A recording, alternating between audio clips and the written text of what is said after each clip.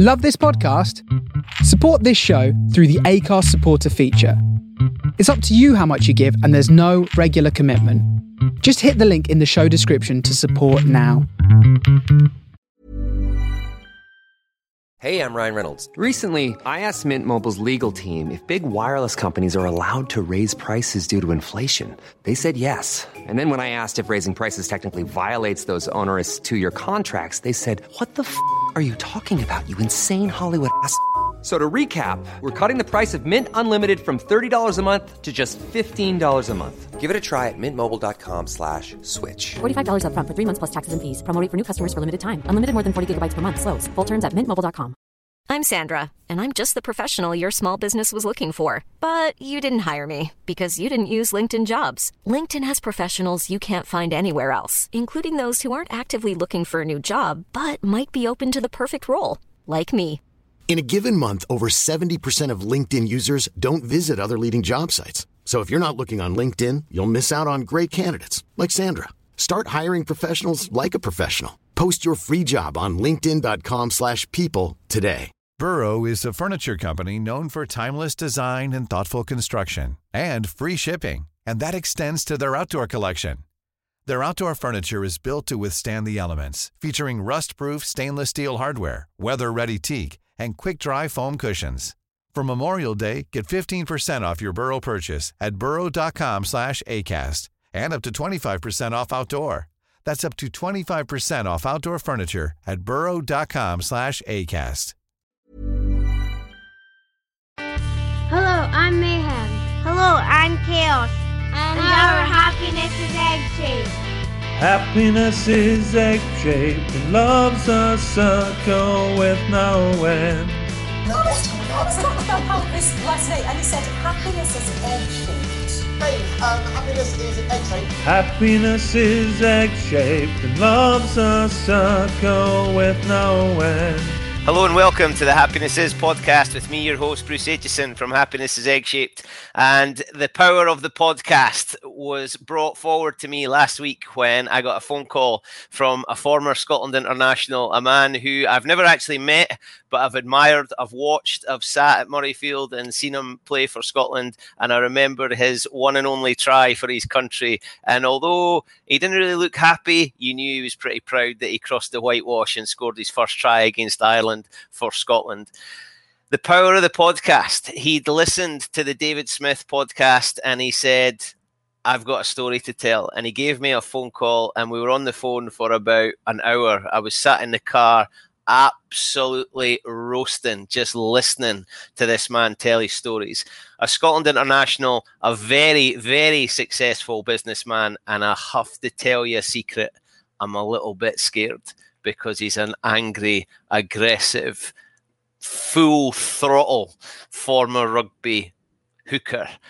And I was a standoff who didn't like contact. So we're going to see how this goes because he's intimidating me through the screen. So to keep him waiting no longer, please welcome the one and the only Mr. Kevin McKenzie. Hello, sir. Hello, Bruce. How you doing? Good. Be gentle with me, please. No, I'm a reformed character. A reformed character who has just finished off with their business, I hear. Yeah. I've done 28 years with Telemax on it now since I went back in 2000 after my rugby career came to an end, and unfortunately, I thought I could probably go straight back into the modelling, but there just wasn't a demand in the balaclavas and crash helmets section, of which obviously I was going to start. So you've just sold the business and you're looking forward to what comes next. Have you got any ideas? Well, as I said, I think a bit of time off, and as we discussed earlier, I'm just on my second knee replacement, which is a little gift from my rugby career. But I've been going through the rehab with one of those, and then 2 weeks ago I got the other one done. So it'd be nice just to be out of pain and hopefully get back to the golf course and just starting relax and enjoy myself. As I said, a bit like my rugby career, your work career is you put so much into it to try and get the life that you want at the end of it. And sometimes you forget to sort of enjoy yourself in the middle. Don't get me wrong, it's not that I'm not had a night out, but if you're in sales, it's fairly relentless, and you know every Monday you start afresh. And you know, I used to have this joke with my brother who was coaching rugby at the time, and he said, you know, you've got a great job. You just drive about in your car, you know, talking to everybody, and it's the easiest job in the world. And I said, yeah, that's right. You know, I'll get you a job in the same. But now he's switched from rugby coaching to having his own business, so he understands fully the pressures on you to.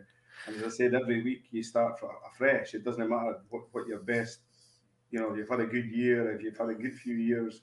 As I said, in the sales game, it's just a case of being relentless, and it just starts again every Monday morning. What was your sales technique? Did you scare folk into buying from you?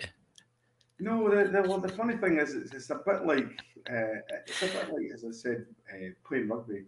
And getting to know, it's all about getting to know people. Everyone thinks that sales is, you know, coming up with this spiel and, you know, dazzling people with you know, what you can offer them. But I've found that when I retired from rugby, the good thing was that a lot of people, because I was fairly recognisable with my size and obviously, you know, my height and the size I was, they knew I did some kind of sport. So, and I'd be coming most of the time with bumps and bruises, because I went through the amateur stage of you know, when we were working full time, playing rugby full time, and then rugby went full time, and I went part time work, and then just you know, in the last 28 years I've been back working, you know, full time.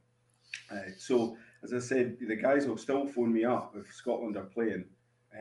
Regular customers saying, "Oh, this Scotland team are terrible. Oh, we need to get you back." Or they would phone up and slag you, you know, if they'd seen you, and give you a good. And then, of course, they'd say, and at the end of the conversation, they say, "Oh no, and by the way, I need 5 loads of this, or I need 4 loads of this," and you became almost like a friend. And most of my guys that I've ended up doing business with, I've become built a relationship as well about their kids, their family, being interested. And also, you know, doing what it says on the tin, you'll get a couple of chances. If you tell somebody something's going to happen, and then it doesn't happen, you'll get maybe one more chance. But over the years, as I said, I'll do anything. I'll jump through any hoop. I'll do whatever to make sure that somebody gets the load. It might not always be exactly when they think they're getting it, but you know, I can go back and I can shake somebody's hand, and if we've done a deal, you know, and people over a period of time, you know, you that's how you build your reputation. It's a bit like the rugby, and if you do what it says in the tin, people come back, and you know, you can then build into other things, and you know, hopefully have a bit of fun as well. But no, it's been a journey, as I said, a bit like the rugby.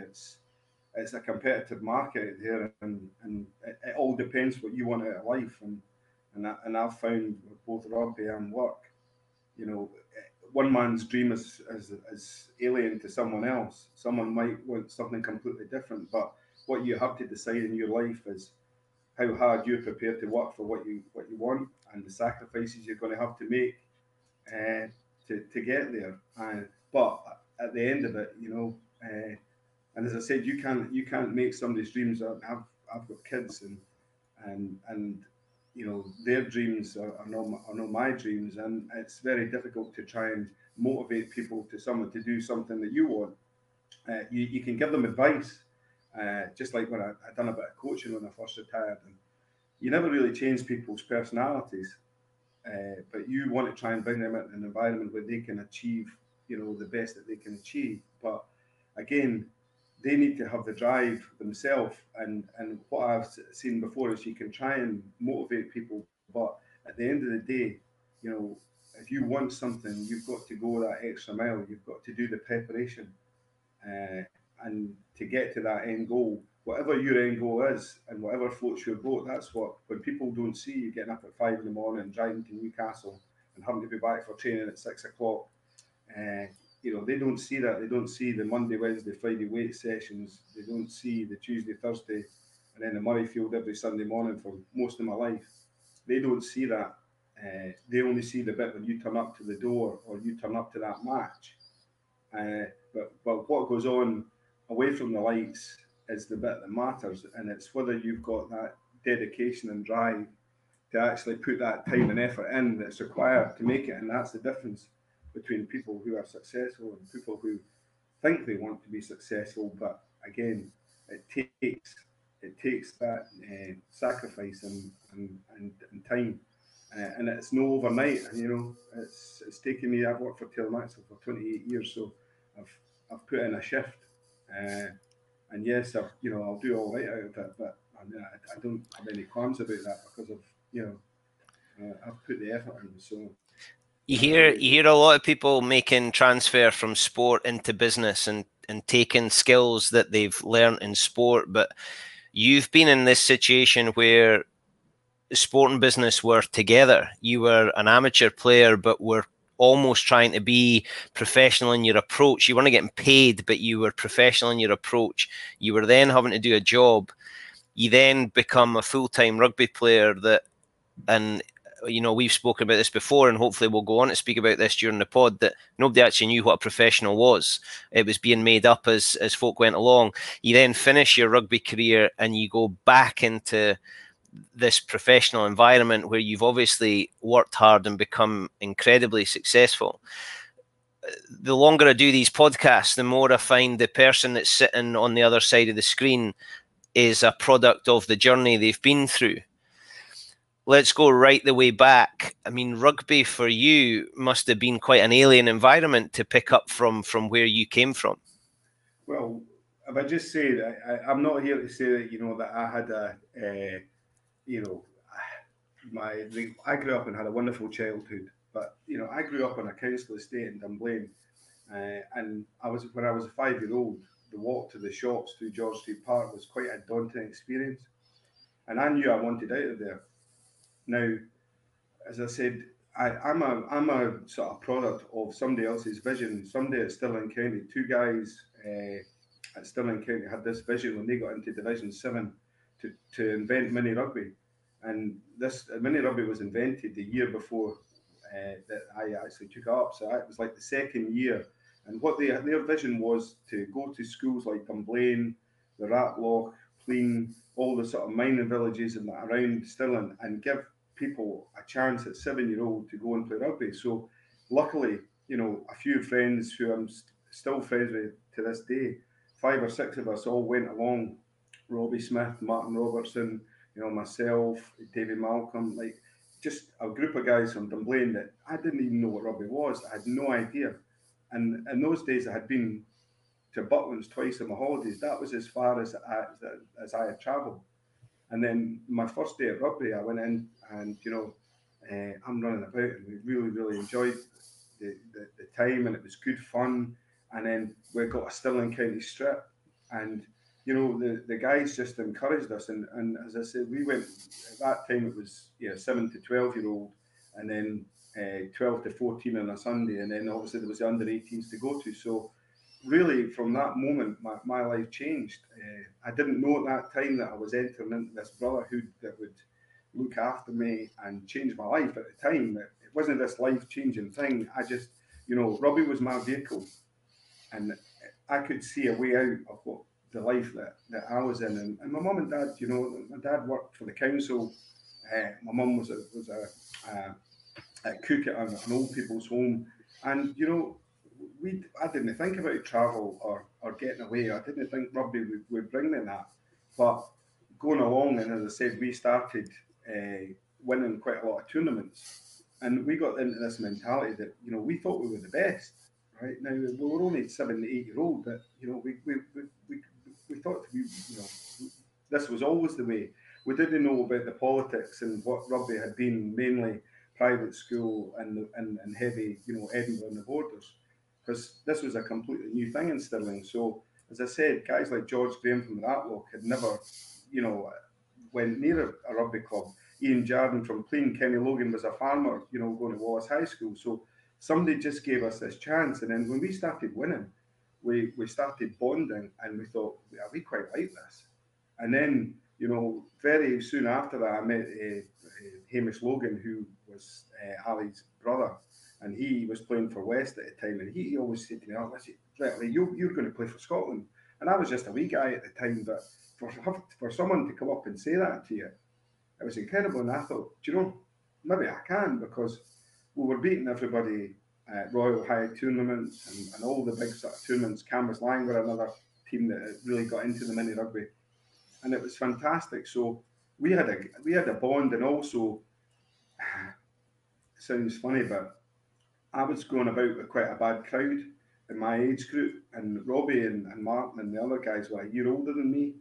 And as soon as I was starting going to the rugby, obviously I was, going along more with them and spending more time with them, and it took me out the environment I was in, and they sort of looked after me. And then when the other ones that I was mucking about with, they weren't too happy, but because I was in this group, that was me part of, the rugby scene, if you like, and also because we were doing quite physical activity, but we were all getting stronger and fitter, and getting bigger. So for then on, I never had any issues going to the shop or people actually just left us alone because, and also then the funny thing is that the turn of that is when we started getting successful and I started getting into the Scottish schools and stuff, the guys from Dunblane all loved it. If I was going to Dunblane, they'd say, "Oh, well done, it's really good to see you getting on," and they sort of followed my career. So it wasn't that we fell out, I just went down a different path. And as I said, we went right through the whole Scottish schools. I was in the Scottish schools for 3 years, and I was captain under 21. So I've been through the full, rugby sort of program, if you like. And as I said, I was just lucky that somebody had this vision at Stirling. And then, of course, when we got to the under 18s, we were coming out the under 18s, and we were going, we win everything, right? We don't lose to Melrose. We don't lose to Watsonians. The big clubs and the establishment didn't mean anything to us because we actually were used to winning. And we built up this sort of we're against the world mentality, that we were underdogs and that we were all going to work together. And again, because everyone was working together, and it was a real mix of different, cultures and people. And it was a brutal environment. And I tell you, you grow up quick when you come out of under 18s and you go into senior rugby. That's the biggest shock to the system. And then you realise that you're not as hard as you think you are, because you're dealing with real men. And then you start listening to people, guys like Brian Robertson. I was incredibly lucky. I had Brian Robertson and Eddie Pollock in the front row with me, big Stuart Hamilton behind me. So, I'd get them into probably more trouble than they would, When you got into Scotland squads, were there people that you looked at and thought they're ahead of me, or they're the real deal? Was there anyone that you looked at and you thought, right, they're now my target, I need to be better than them, or I've heard that they're doing that thing, so now I need to go and find that thing? I was already sort of a bit ahead of the game with that, because my Sunday school teacher, the guy called Dave Cross, sort of has always been my real guide on the moral front, and also he took a lot of interest in me when I was just a young guy, and we talked about this. And Arnold Schwarzenegger was my hero, and I used to I'd get bodybuilding monthly every month, and Arnold would be going to the Olympias and such things, and I just loved the fact that he used to say there was 24 hours in a day and you only sleep 8, so you've got the rest of the time to train, and he said it took 5 hours a day for him to become what he became. And I sort of Dave and I just came up with a program. We went to the QV school, got a wee gym, and he got me starting powerlifting, and this was at a time where nobody was doing weights. Some of the guys would maybe be doing a bit of training, but nobody was doing. He was full blown into powerlifting, squatting, deadlifting, bench press, and I was 12-year-old, and as I said, when I played for the under 18s, I was 9 stone 9, in the under 15s, and then in the under 21s, I was nearly 16 stone. So the transformation I can see in the pictures, in the under 15 picture, I've got this like tiny wee neck, and then by the time I got to the under 21s, I was, there was, even when I was going to the Scotland sessions, I was looking at the physicality of some of the guys and going, I'm not saying I'm in a different league, but strength-wise, I'm not saying I was a better rugby player, but conditioning wise and power wise, I had been putting in the Monday, Wednesday, Friday sessions every night for 8 years, 9 years. So I was, and again, as I was saying, that gives you the confidence that you can compete even if you're a weak guy. I knew that I could squat, over 200 kilos. I could bench press 170 easy for 10 reps. So I knew that that's heavier than any guy that you're going to play against. So I knew that I could compete. But again, the big problem was getting the opportunity. And as I found out in later life, life's not just all about whether you're good enough. It's about getting the opportunity. It's about belief. And I had that. And maybe wrongly, I thought I was the best. I didn't want to be the best Scotland player. I wanted to be the best rugby player in the world. And my goal was firmly set on playing for the Lions. That was the only thing in my mind. And not getting picked for Scotland was stopping me reaching my goal. But as I said, I failed in that. But in most things, I failed in most things in my life. But failure is not, failure and death don't bother me. Just the two things don't bother me, because I would rather die trying to do something than walk away and have it on my mind for the rest of my life. So, as I said, going on to other things, I'm in a good place. Rugby and me, I absolutely love rugby now. I didn't at the time because I was so much in it that I was getting frustrated, and I was. So is some of that because you were the wee guy from the wee place? Were you trying to put forward a persona that you thought was the right one, or just it was what you'd become? It was what the situation had created. I think in my position, you're always going to be aggressive, right? Now, I try and explain it to people, saying, there's some people that will take things to a certain level, right? But there's a line that they won't cross, right? I wasn't a very good artist, right? So that line didn't exist for me. I would do whatever I had to do, and that involved brutality, playing rugby.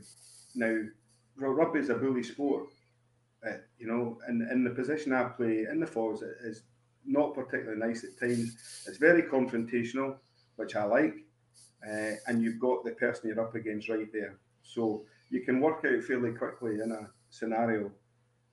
It's not all about skill, and I wouldn't say I had skills, but what I found out through this process is what I did have was I've got emotion, right? Things, I'll be sitting crying at Little House in the Prairie. If DIY SOS comes on, I'm the man, right? In pieces. I go out with some of the hardest men that I've ever met in my life, and at the end of the night, we're all giving it, I love you, brother, and we're slaving, and but that is not a weakness. I think emotion, as I said to you, we discussed earlier, that a few things I've went through, and my emotion has driven my mind to things that my body probably wasn't capable of. Right, let's pick that one up then, because your emotion was the fuel that fired Kevin McKenzie, the rugby player, probably Kevin McKenzie, the salesman. But the emotion that you've just spoken about there of I love you, brother, and that's a different type of emotion. That must have been a difficult thing to show when you were trying to be Kevin McKenzie, the rugby player. Yeah, nobody else got to see that other than the guys that I played at Stirling with. That was kept for them. Everyone else was the enemy. And that's why I laugh now, because I was stupid in some ways. As I said, if I was coming to speak to you as the 21-year-old that was the 21-year-old when I wasn't getting picked for Scotland, totally different animal, because I knew I was the best, right? And I knew I should have been there. And there was politics and different things in the way. But I just refused to accept that was right, and I had to wait my time. But eventually, I just put more and more focus into my training and stuff like that. But again, I'd go to games, play against somebody like Melrose or whatever, no speak to anyone after the game. Even after internationals, playing against England and stuff, I was involved in 2 Grand Slam deciders, 95 and 96, and I barely speak to the people because I didn't like them. They were the enemy, And nowadays I go back to golf outings and things like that, and I sit with, Jason Leonard and Phil Vickery and guys like that, and they're the absolute salt of the earth. And now I've realised that they just wanted to play for their country the way that we did, and they had the fun and the laughs and their sides, and we had the same. Don't get me wrong, I did switch off, but I was that focused on trying to prove to people that I could do this, because as I said, I didn't want to. I was going on the Lions tour. That was the only thing that interested me. The Scotland thing I knew would come, because if I got an opportunity, I would take it. And as proved, in '96, I'd been waiting. I've been on the bench 25 times. My mental health was not good at that time, because I was going full blown even more into training, but I was getting worse because I was getting more evil, and I could feel myself drifting and doing things that I was not that proud of in games. I was taking people out. I was taking people in my way out, and I'm not saying I was out of control, but there was I didn't have a filter of what was right and what was wrong, and I'd be hurting people. Did anybody try and say to you, was there anybody around at the time that gave you a tap on the shoulder and said, Kev, you need to calm it? No, there was no such thing as mental health in those days. You just get into it. I just went and trained harder, and went out running around, a Sunday night after I'd trained all week, out running, 11, 12 at night, running around Dunblane punching trees, and I probably was, I'd had enough by this time of the establishment and all the excuses about, why they couldn't pick me because I'm too small. I'd played against Sean Fitzpatrick, the best hooker in the world, and he came out and went, "Oh, where's this guy been?" And I'm saying he's been sitting on the bench 25 times, and in '95, I'd come to the end of the World Cup. I went to the World Cup, played the opening game, won 100-0, and then sat on the bench 6 times, and there was guys playing that, as I said, I had trained that year for the World Cup, like relentlessly, and I'm just sitting looking at a picture on the wall actually, and I was in the best shape of my life in South Africa. The ground was hard. I was as fit and as powerful as I could ever be, in the best shape of my life, and I got one outing. I never got off the bench. I sat and watched us play against the All Blacks and John Alomu, and I'd love to have been on the park. But in those days, the guys wouldn't come off, because they knew if you came off, somebody gave somebody else a chance. And there was this, the 15 and then the subs, if you like. We hadn't quite got into that integrated squad mentality that you would have now. So as I said, I was a wee bit, I got to the stage, at 21, and then I'm thinking I should be getting capped. And then I didn't get my first cap till I was 26. So my best years had probably gone. And that's sad, because again, as I said, my goal was to be in the British Lions. And when you talked about '96, I came in '96 and Kenny Millen had retired, and I scored a try in the opening game. It was unbelievable. And then I got voted forward of the tournament or something, because we got to a Grand Slam decider. So they picked the 60 for the Lions, and I was going on that trip. I had filled the form out with my sizes and everything, and basically I just had extra small. Well, no, it was pretty good on the sizes, because basically I was a 48-inch chest and just cut the trousers in half. So when you scored against Ireland, because everybody remembers that try. I'm not sure why, but I don't know if it was because it was you or. Could you enjoy it, or is it taking you a long time to enjoy it?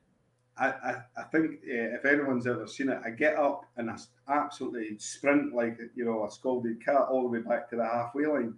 And the thing is that I was so excited and so exhilarated, I just didn't know what to do. And and all the NFL, they've all got their fancy handshakes and everything like that. It was just, I was actually startled, and I just sprinted by, and I look at it now and go, you should have come up with that.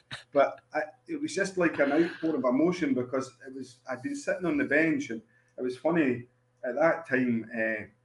Woody was on the bench for Ireland, and I was actually playing against Terry Kingston. At that time, Woody was not even in the frame for the Lions, and we had that Five Nations. As I say, we got to a Grand Slam decider, and then the next, it was coming down to '97, and we were starting the Five Nations again, but the Lions tour was in the June, so the letters had went out to the first 60 saying, on the performance of the previous Five Nations that, you were in the squad. And so I basically thought it was down to basically that 4 games for me to get, secure my Lions place.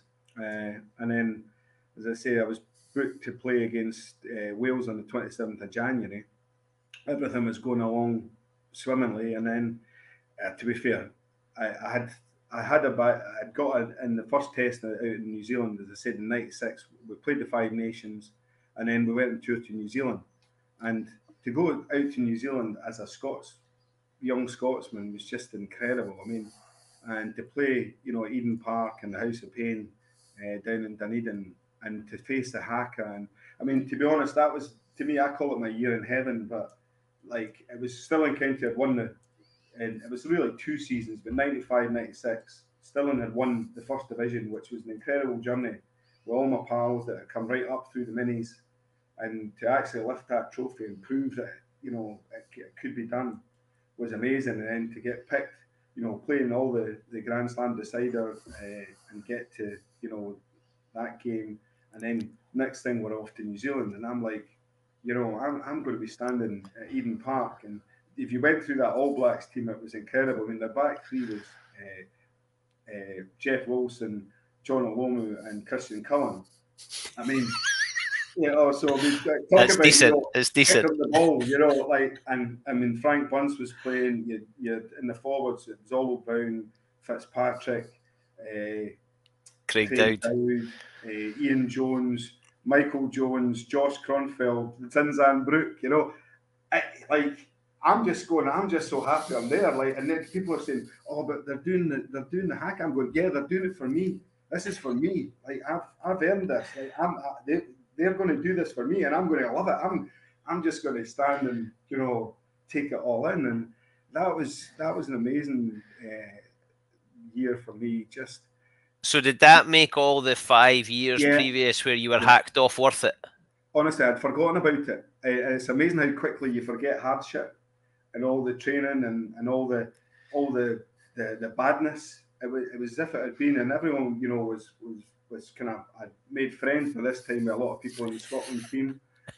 I'd begin to realise that just because Craig Chalmers and Doddy played for Melrose, that they were still actually nice people. But I mean, that's a learning process. And as I said, for just a quick story, but Chick was hated in Stirling because he was like the leader. He was like the leader. Chick loved being hated everywhere. They hated him. The crowd, had a special sort of group that just gave him abuse the whole time. And I remember Jimmy McLaren stood on him and whatever, and got him off the park, and and for ages and ages, like Chick and I just didn't see eye to eye. And then we were at the Hong Kong Football Club once, the Sevens, and I'm in the toilet, and then in walks Craig, and I just went, "Oh no!" And I turned around and I looked, and I said, "Are we rolling about the tiles, or are we going for a beer?"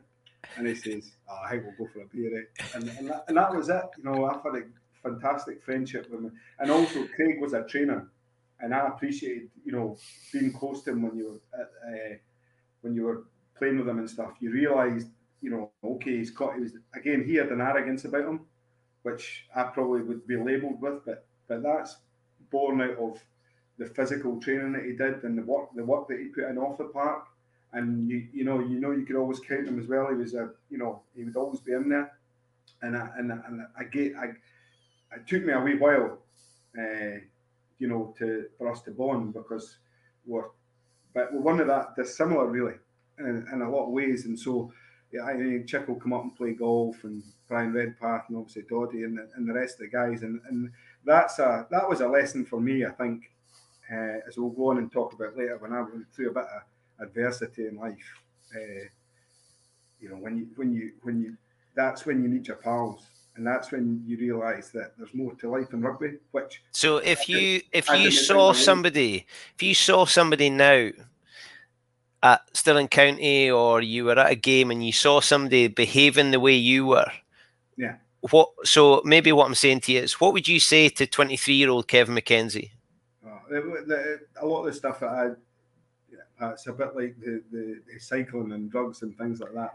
What was acceptable then is totally unacceptable now. Rugby is now a physical sport, right? And guys are training, and the weights. So it's probably a harder game in a lot of ways. But the violence, the level of violence in the forwards, was fairly brutal in those days. But even at club rugby, so you either fought your way, or I'm afraid you got bullied, and if somebody's bullying you, you're just getting dominated, and that was kind of the way it was, and so it's a game fit for today, but the funny thing is that I always seem to I bump into people now, and the worse I was, or the more sort of respect, if you like, that we had for each other. Usually, we'll come and we'll give each other a hug, and then we'll laugh about you standing on someone, or a fight that you had, or.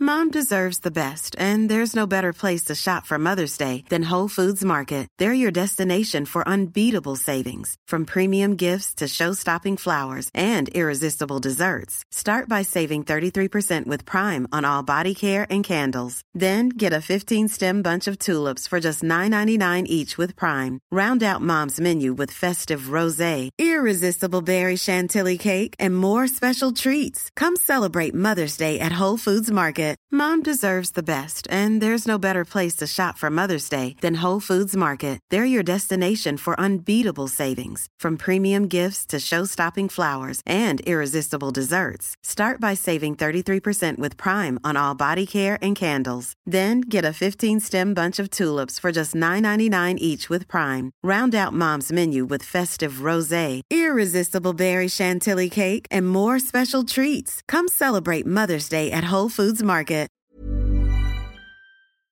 And the teams that you used to play against now have a great banter, and that's why I'm trying to say to people now, when I go into my new sort of venture, is that that's the life that you make with the sacrifices that you put in.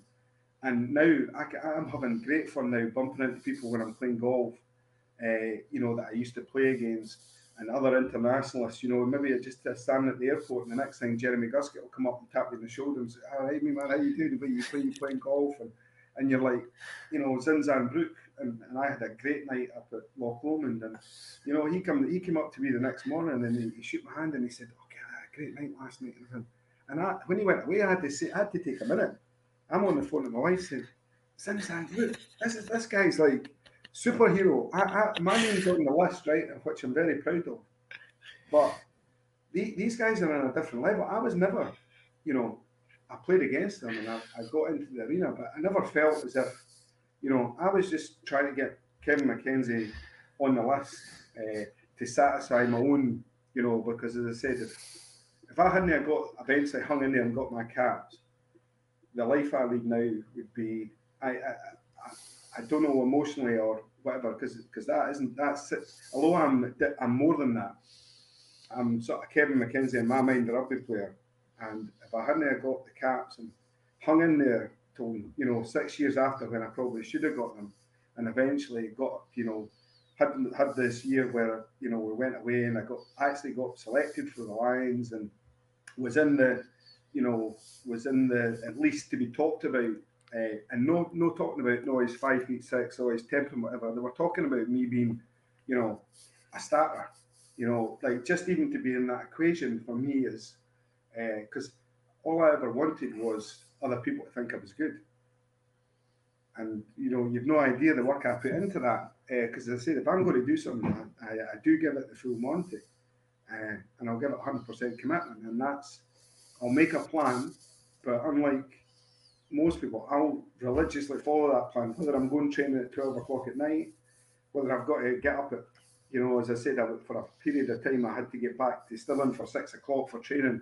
So anytime I was doing business, I had to leave at 4 and 5 in the morning to get to Newcastle because it was a 3-hour journey back up.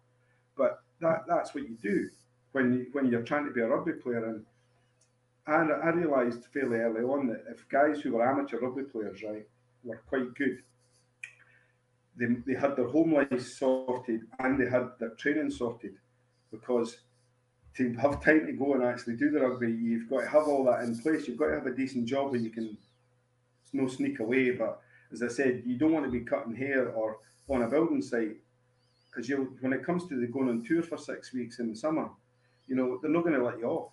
Like, so you to become an amateur international rugby player, you've got to, one, get yourself into a job where you can fit the rugby in and balance the two and try and, you know, go forward. And as I said, when I then became a full-time professional, had so much time. I actually had to go back and do a bit of work because, you know, my life wasn't. I had been juggling both. You know, as I said, the normal day for 10 years was Monday, Wednesday, Friday weights religiously, right? No exception, whatever time it was. Tuesday, Thursday, rugby club training. Saturday game, massive session, out up the town, sing a few songs. Murrayfield, 9 o'clock, and picking Kenny, Logan and Jardy up, and just about every Sunday in life we'd have a session at Murrayfield, right for under 15, 18, 21s, 18, full team. That was, you'd be 5 hours at Murrayfield, you know, getting Jim Telford pushing concrete blocks and, you know, getting absolutely beasted after you'd had a full session, and usually a right good kick at the ball on the night out as well. So that life was so full. When being a professional rugby player is actually not that difficult.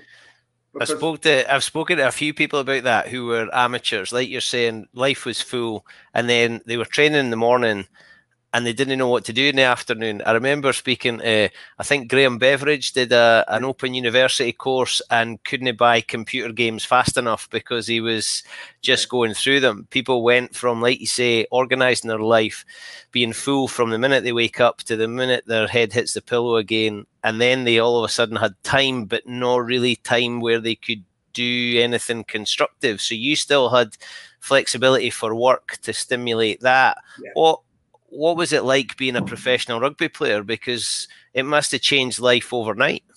Yeah, I mean, the only problem is, because we were the first, when we come back for the World Cup, all of a sudden, 7 of us got offered professional contracts. So these would be the first ever professional contracts. So we were signed up to go to Murrayfield. So, but in those days, because we were getting money, all of a sudden, you know, the coaches, I think, had to sort of prove to people that we were being worked hard.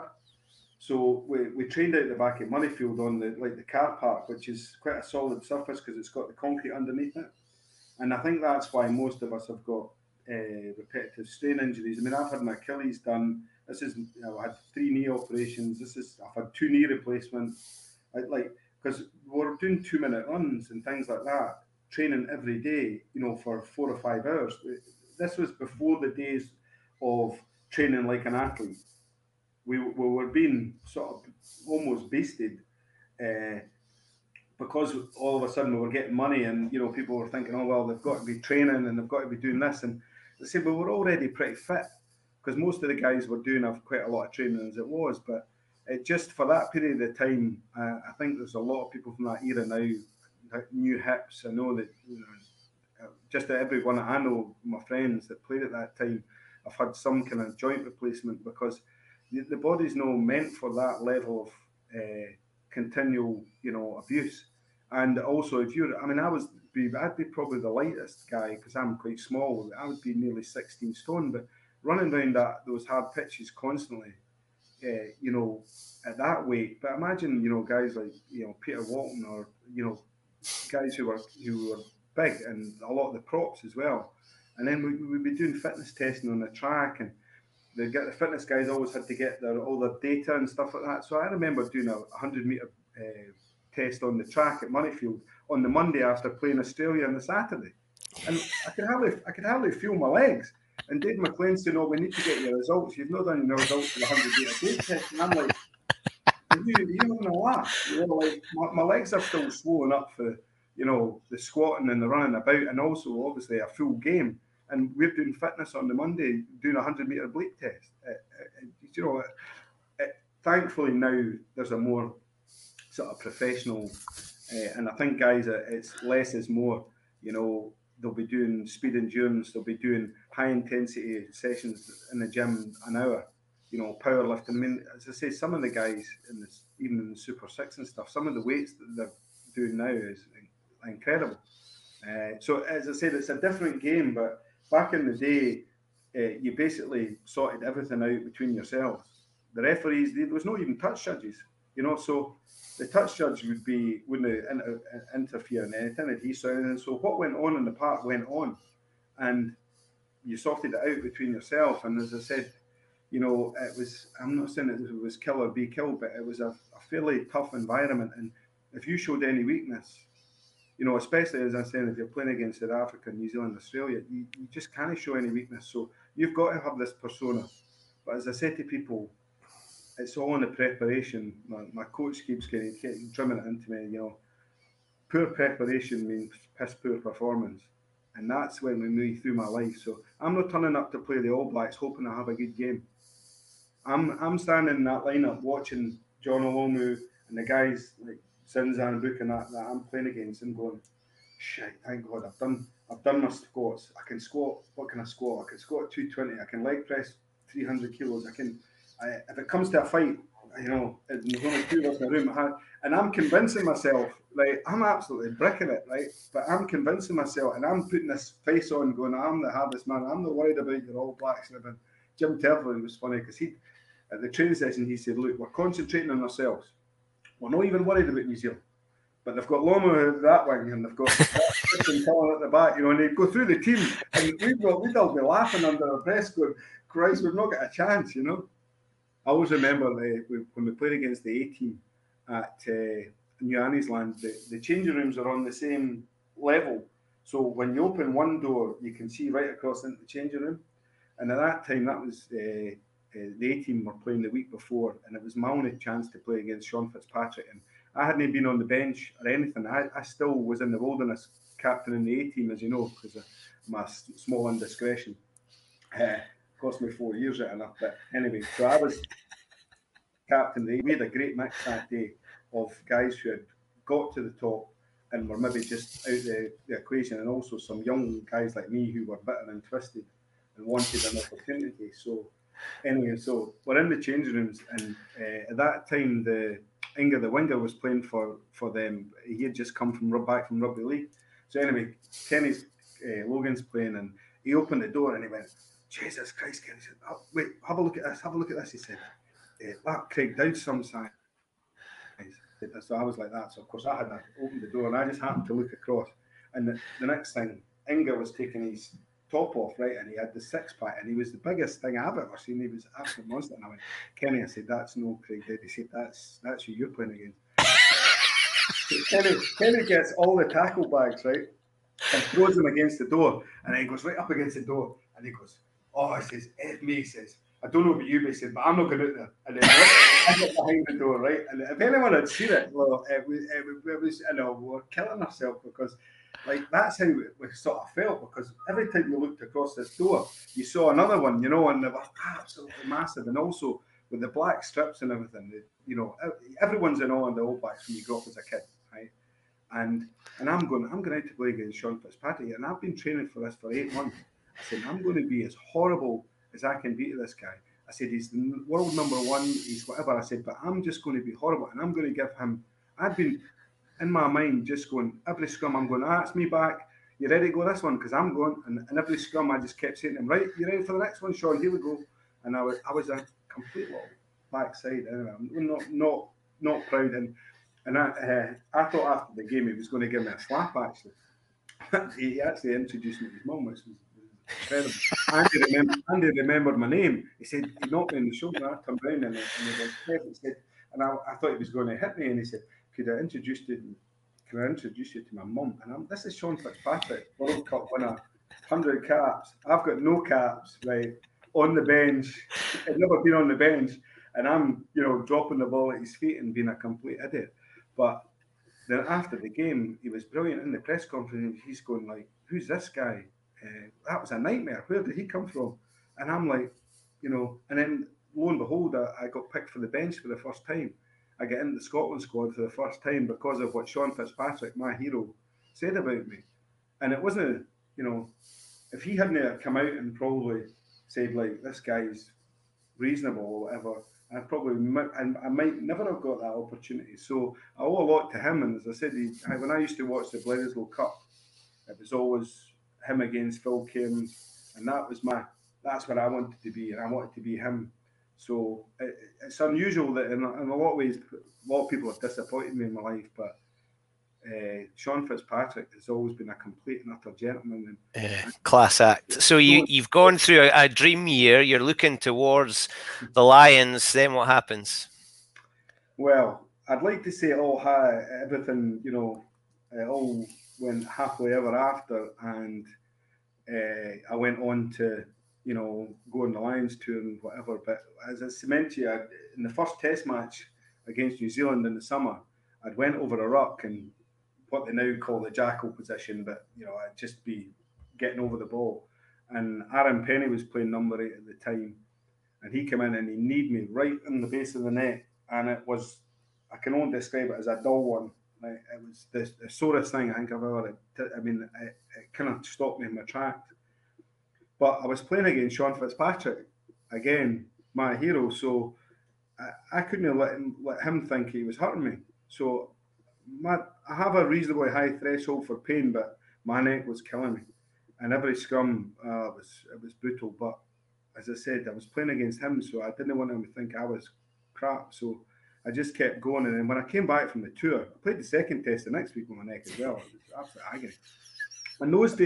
In those days, though, you usually had about 3 injuries that you were carrying, and there was sore and no play sore, right? So it's only when it gets to no play sore that it affects you.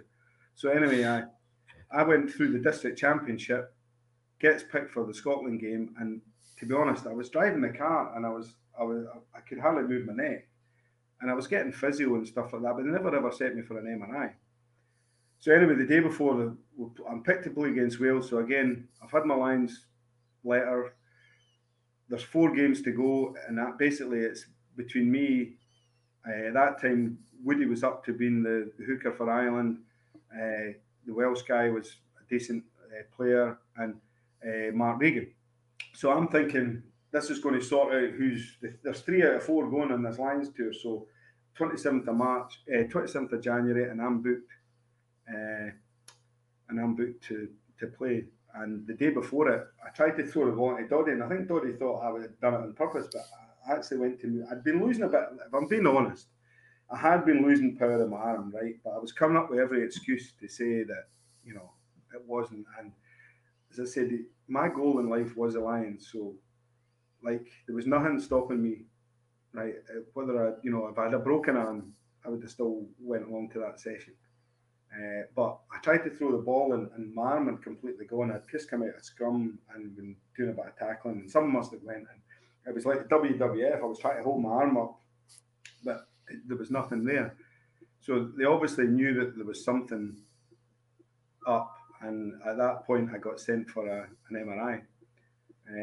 And when they put the MRI up, the disc was halfway through my spinal cord. So I'd actually been playing for 7 months with a ruptured disc in my spinal cord, which, and the guy says, look, so you're going to need operation. And I said, right, well, that's fine, but can you do it Monday? I said, because I'm playing against Wales tomorrow.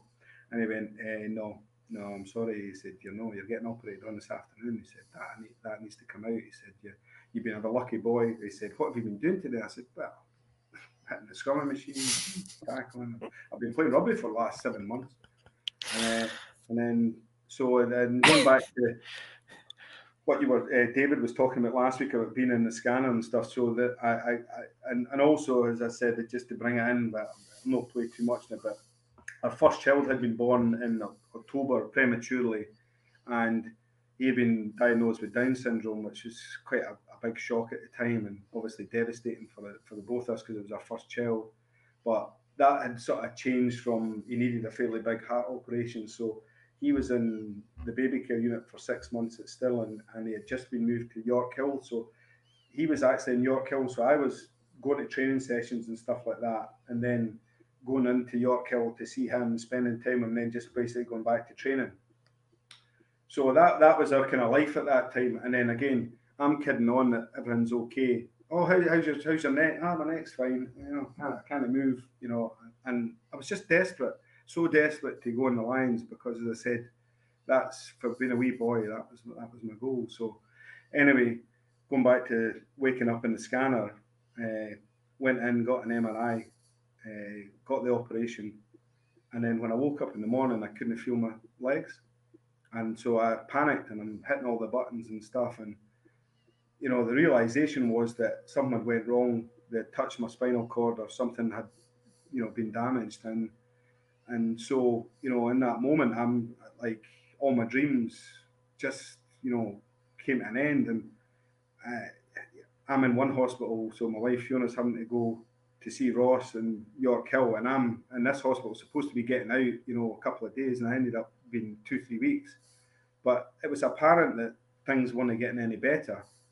And so I'm back in the scanner again, like Dave was talking about, in the, getting scans and different things, and it's a horrible noise, the thing going round, and you're going to yourself, like, am I going to walk again? Am I going to be able to have kids? Because basically from my waist, then my chest sort of down, my thighs were all just like, it was as if somebody had tied a big harness, and I couldn't get any feeling. I could stand up if I locked my legs, but my proprioception and my bending my knees and my going up on my toes had completely gone. So I wasn't in that was not a good day. And then a few of the guys come in. When you're in a bad way, when all the boys piled in to Murrayfield Hospital, because obviously this was like the Monday, and they came in, a few of the guys, wee Basil and Brian Redpath, and a few other guys came in to see me. And when they come in, and they're all usually, happy and go lucky, and then they take one look and they go, oh, you're not, I'll not swear, but you're not in a good way, are you? And I'm going, no, I'm struggling here. And then that was for then on, I knew that the Lions thing was, that my dreams were gone. But to be honest, I had bigger things in my mind, because Ross had to go through his operation and a big heart operation and stuff. So I basically I wasn't getting any better. And so there was no point in me being just sitting in the hospital. So I discharged myself. And luckily, Ronald McDonald House were a charity that were set up, and they had a place at York Hill which families could stay. So we were thankful, and we've done a bit of work with that charity and stuff. And my boys done a few things for them as well. But they were fantastic, because it meant we could stay through. So I just basically went through and stayed in York Hill, and then that was me from the January. For the next 2 months, that was life. I spent every day with them, and the funny thing was, as I said to you, the press were really nice. They couldn't have been more, but they kept saying, that his career's over and he's never going to walk, and he's not going to play, and he's not going on the Lions tour, and he'll never play again. And I'm sitting reading this out to Ross, going, what are they talking about? I said, I'm just looking after you. Once you get sorted, and we get you all sorted and get you out here, I said, I'm going to be back playing rugby. I promise you, I'll play rugby. So that was my sort of, I didn't even worry about me. For the first time in a long time, I just put my sort of dreams and things, they were in a bag, gone, because there's no way I'm recovering in 3 months. The tour's in June. I can't stand up. So that was done. And then, as I said, that was life for the next 2 months. And then, unfortunately, on the 30th of March, we went home for the first weekend to get a change of clothes and stuff like that. And we got a phone call saying you need to come back. And came back, and they just said that, it was the machine that was keeping them alive. And basically, you're going to have to let them go. So that was a difficult period.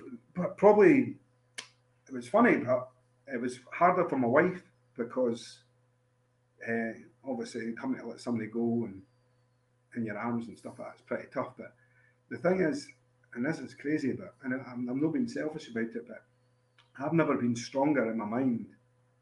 I just said to myself, look, his journey's over, but I'm just starting. And I was convinced that I was going to go back. I was going to find somebody to help me, like I did before with, with my Sunday school teacher and things. I'll go and I'll get somebody to help me, and I'll play. And everyone's going, don't be daft, and my dad's going to me. And that, again, I fell out with my dad, but I understand he's going to me. You didn't have to prove anything to anyone. You don't have to do this, and because they could see me falling over, and that was the problem. When once I got myself sort of a bit of training and stuff, I just didn't have any control over my legs, and if I was trying to stop quickly. So did you need that target to cope with everything you'd been going through? The crazy thing is, and now I look back on it, right, and I don't know if Ross was sent to us for us to look after him, or he was sent to me to look after me, and that's the way I view it now.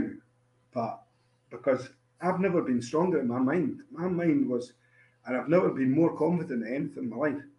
And like I said to you earlier, to me, the rugby thing, I know that I pushed it, right?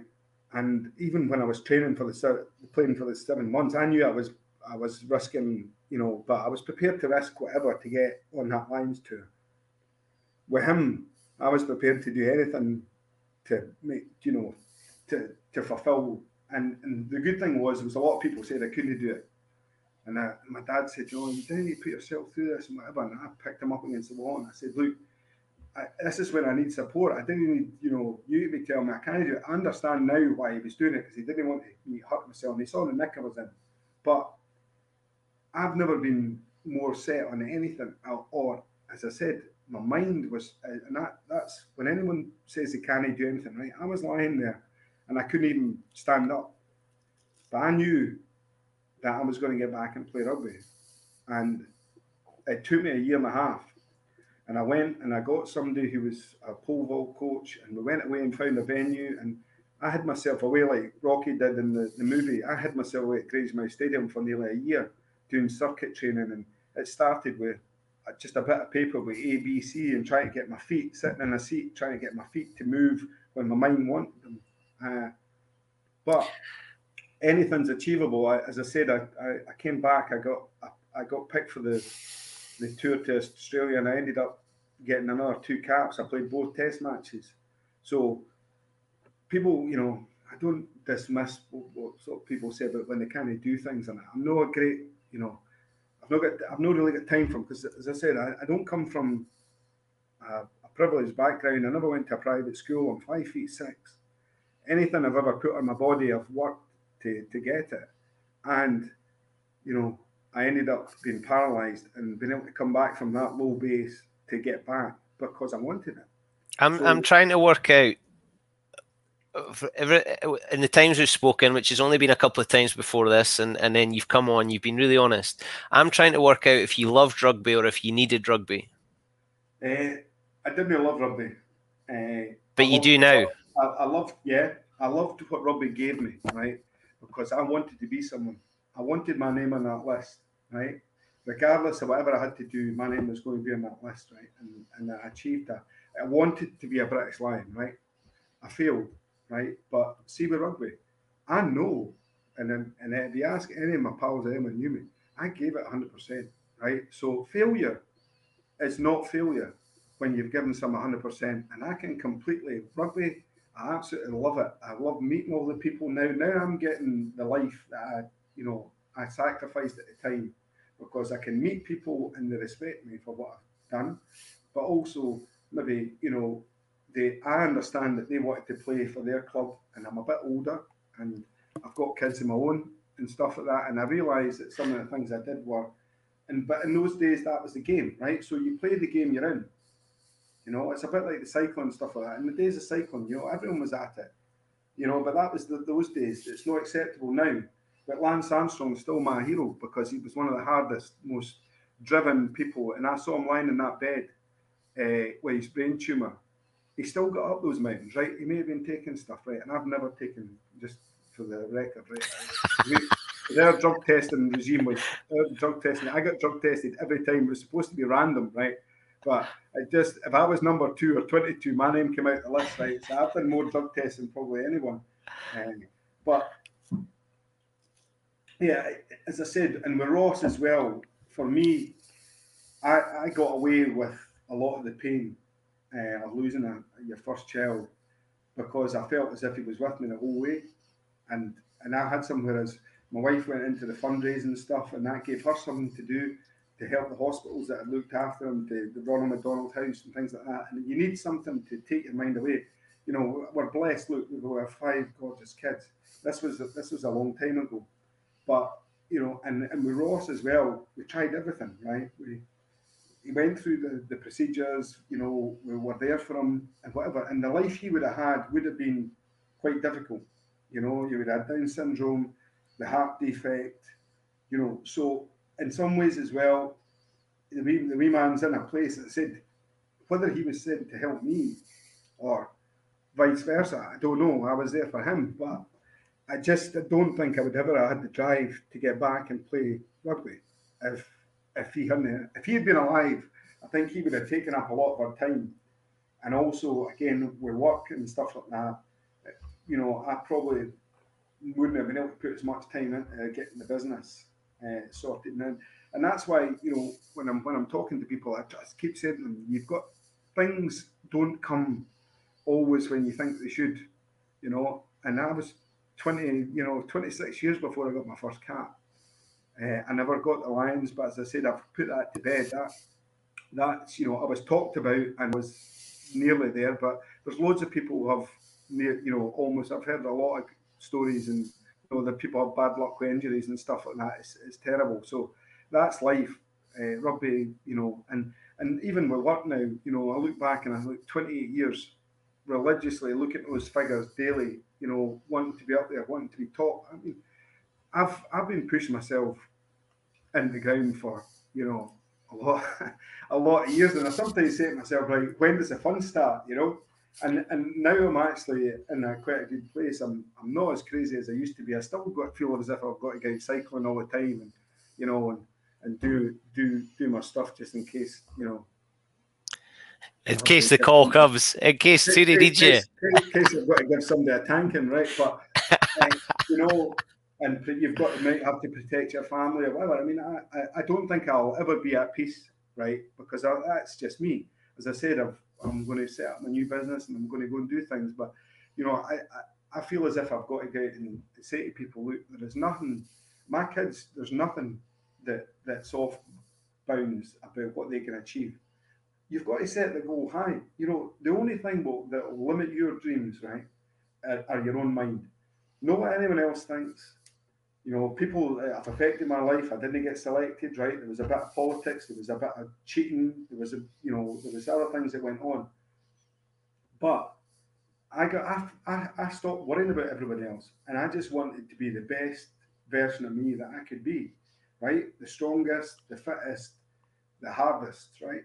And, you know, as I said, I'm not a big guy. So, you know, if somebody's blessed with, you know, it makes me laugh when I see the boy Van der Merwe, you know.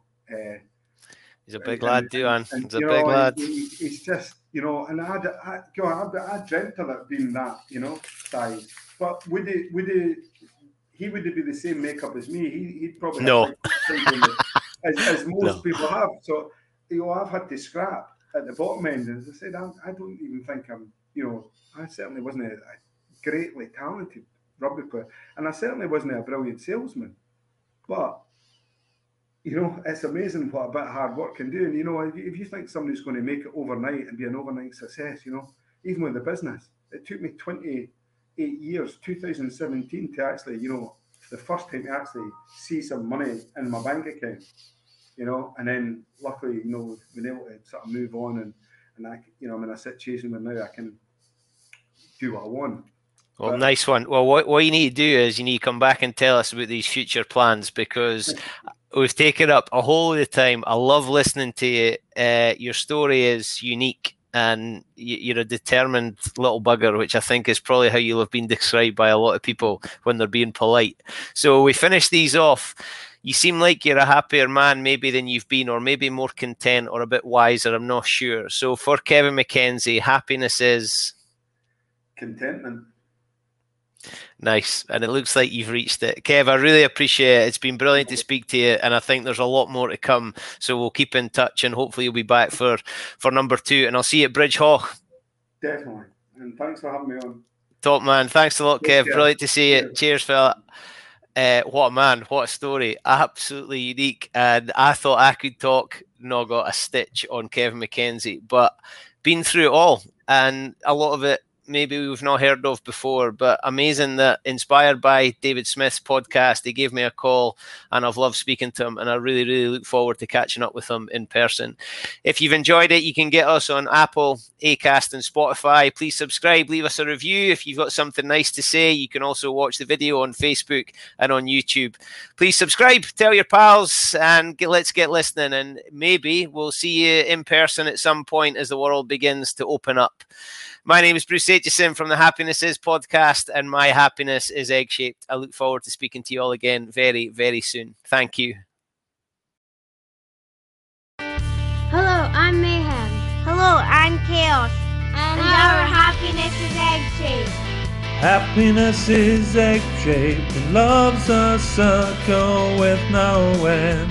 I was talking about how this last night, and he said happiness is egg-shaped.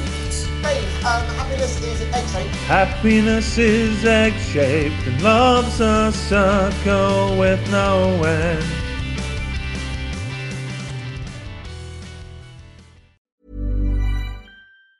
Mom deserves the best, and there's no better place to shop for Mother's Day than Whole Foods Market. They're your destination for unbeatable savings, from premium gifts to show-stopping flowers and irresistible desserts. Start by saving 33% with Prime on all body care and candles. Then get a 15-stem bunch of tulips for just $9.99 each with Prime. Round out Mom's menu with festive rosé, irresistible berry chantilly cake, and more special treats. Come celebrate Mother's Day at Whole Foods Market. Cool fact, a crocodile can't stick out its tongue. Also, you can get health insurance for a month or just under a year in some states. United Healthcare short-term insurance plans, underwritten by Golden Rule Insurance Company, offer flexible, budget-friendly coverage for you. Learn more at uh1.com. Mom deserves the best, and there's no better place to shop for Mother's Day than Whole Foods Market. They're your destination for unbeatable savings, from premium gifts to show-stopping flowers and irresistible desserts. Start by saving 33% with Prime on all body care and candles. Then get a 15-stem bunch of tulips for just $9.99 each with Prime. Round out Mom's menu with festive rosé, irresistible berry chantilly cake, and more special treats. Come celebrate Mother's Day at Whole Foods Market.